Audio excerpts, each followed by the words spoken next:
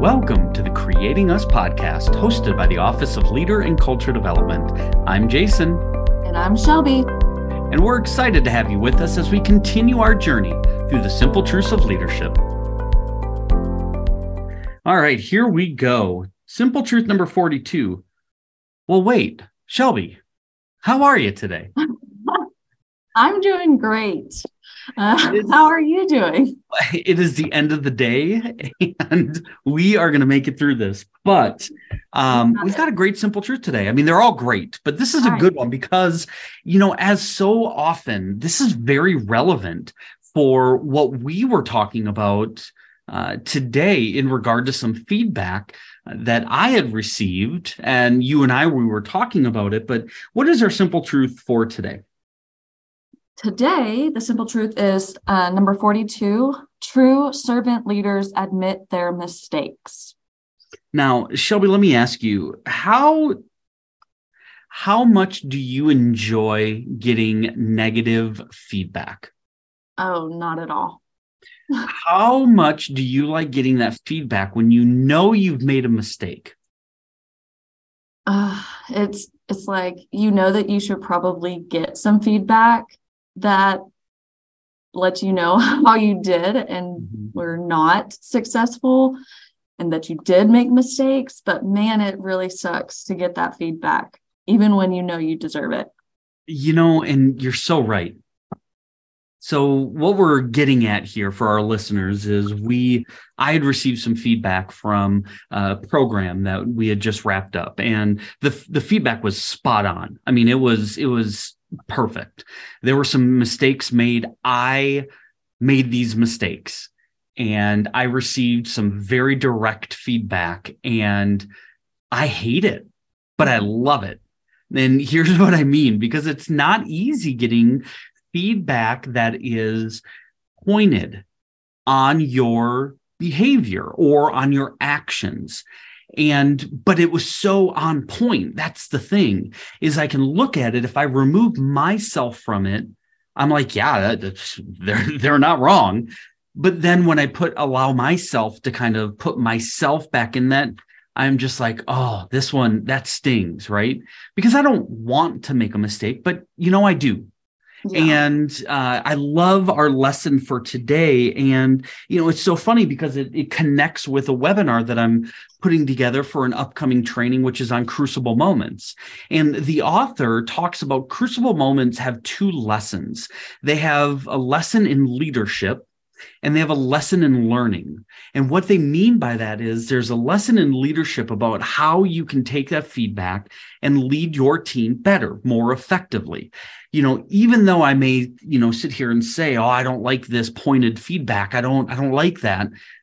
I'm already able to see solutions. I'm already able to see things. Okay, the next time I encounter this, here's what I know I should do so I don't replicate this mistake. And so that's where the leadership, but the learning comes in, not just in that situation, but how can I look at my behaviors, my actions to determine progress? Meaning, okay, when I look at that experience, these are the areas that I didn't do well. And it's easy to come up with excuses. I could go into this and I could give you an hour's worth of excuses, but that's not what we want. What we want is to say, all right, what am I going to do with this? One, it makes sense. I see it and I see where I slacked, because that's ultimately what it is. And I can learn from it by saying, in the future, I want to make sure that I don't allow that to happen again. But the reality is, there was learning there. There's going to be growth with it. So regardless if we like it, there's going to be growth. And I think one of the main things you need to take away from it is not to take it so personally.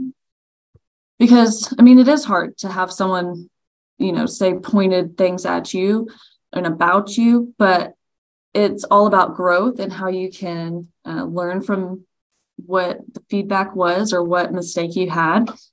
And really take that and apply it professionally. Mm-hmm. And you're hitting on a great point here. It's that balance between personal and professional.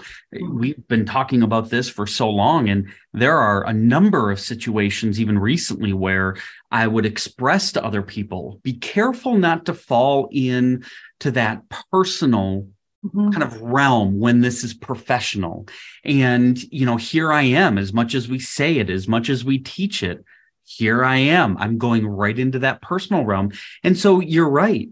How do we not then take it personal? Mhm. And I think our authors give us some great lessons here in regards to how we deal with failure or how we admit our mistakes. And they start kind of in the beginning of our lesson is that for servant leaders, or at least too many leaders, they think owning up to a mistake means admitting failure, which makes them look weak in front of their team. In reality, admitting mistakes is one of the most powerful ways a leader can build trust. When your team sees you own up to your behavior, they see a leader who is genuine, honest, and authentic. They see a leader who is able to set aside their ego for the betterment of the team. When I think, admitting your mistakes really sets you outside of your comfort zone. It's all in your comfort zone to not really admit it, not really give it any thought, and kind of push it to the side, but really owning your mistake and letting your team see that you made a mistake is really setting yourself up to be out of your comfort zone and allow that growth to happen. And your teammates are going to be able to see you have that growth. Mm-hmm. So, and that I think is really great too. And I think this is where, the level of vulnerability comes in. Mm-hmm.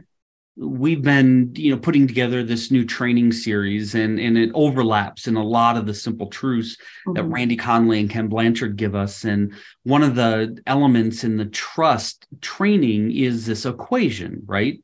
Where it's competence or your knowledge around a job, your reliability, basically, can I depend on you? And the relationship, which is how well do I know you, over a person's motivation, which is where is their motivation? Is it for themselves so that they may be successful, or is it towards others where others may be successful? And the reality is there's a level of vulnerability there. Yeah. Vulnerabilities may be easy to talk about, but it's hard to do. Yeah. And really just putting yourself out there, because there may be some people on your team that will give you a really hard time for having a mistake. There's going to be those people that want to see you fail, but there's also going to be those people who are rooting for you and who really want to see you succeed. And it's okay to have a mistake, because nothing has come from always succeeding. I'm trying to think of who it was, but they failed so many times and they just kept getting told no, no, no. And it was like 40 something times. And then finally they had a success. Well, they improved every single time that they had someone tell them no, or that they made a mistake. And so I really think it's okay to have mistakes, because that's where you grow. And you're right. And that makes things easier in a sense. Not in the moment, Yeah, but easier in the sense of, there's always room for growth, and you're never going to learn if all you do is succeed, like you mentioned. yeah. Never going to learn. And so this is where learning comes from. You do things, you make an effort, and you get what you put into it, right? And so when you get that feedback, that's when you have that opportunity really to decide, which I think is funny, how it connects with crucible moments, because you can take that experience, you can confront it, so you can hit it head on. I'm going to identify it. I'm going to find ways to really change my behavior so I can be better the next time around. Mm-hmm. You can minimize it, which means I'm going to do what I can to get out of it as quick as possible. Or you can ignore it, which is I'm just going to continue acting like nothing is going on. I think just from those descriptors alone, we know what type of leader you can become if you confront versus minimize versus ignore, right? Ideally, we need somebody who's going to be able to stand up and say, I made a mistake. I apologize. If that's appropriate, I apologize. Here's what I'm going to do better next time, right? And I think there's far more respect and far more connection gained when you have a leader willing to do that versus someone saying, I don't know what you're talking about. That's not a problem. Yeah, I agree with you because I know that for me, if my leader can admit that they have messed up, that they made a mistake, it makes it a lot easier for me to trust them whenever I make a mistake, because it's going to happen. But whenever I make a mistake, I feel like I am able to come to that leader and say, hey, look, I messed up, and know that they're going to help me.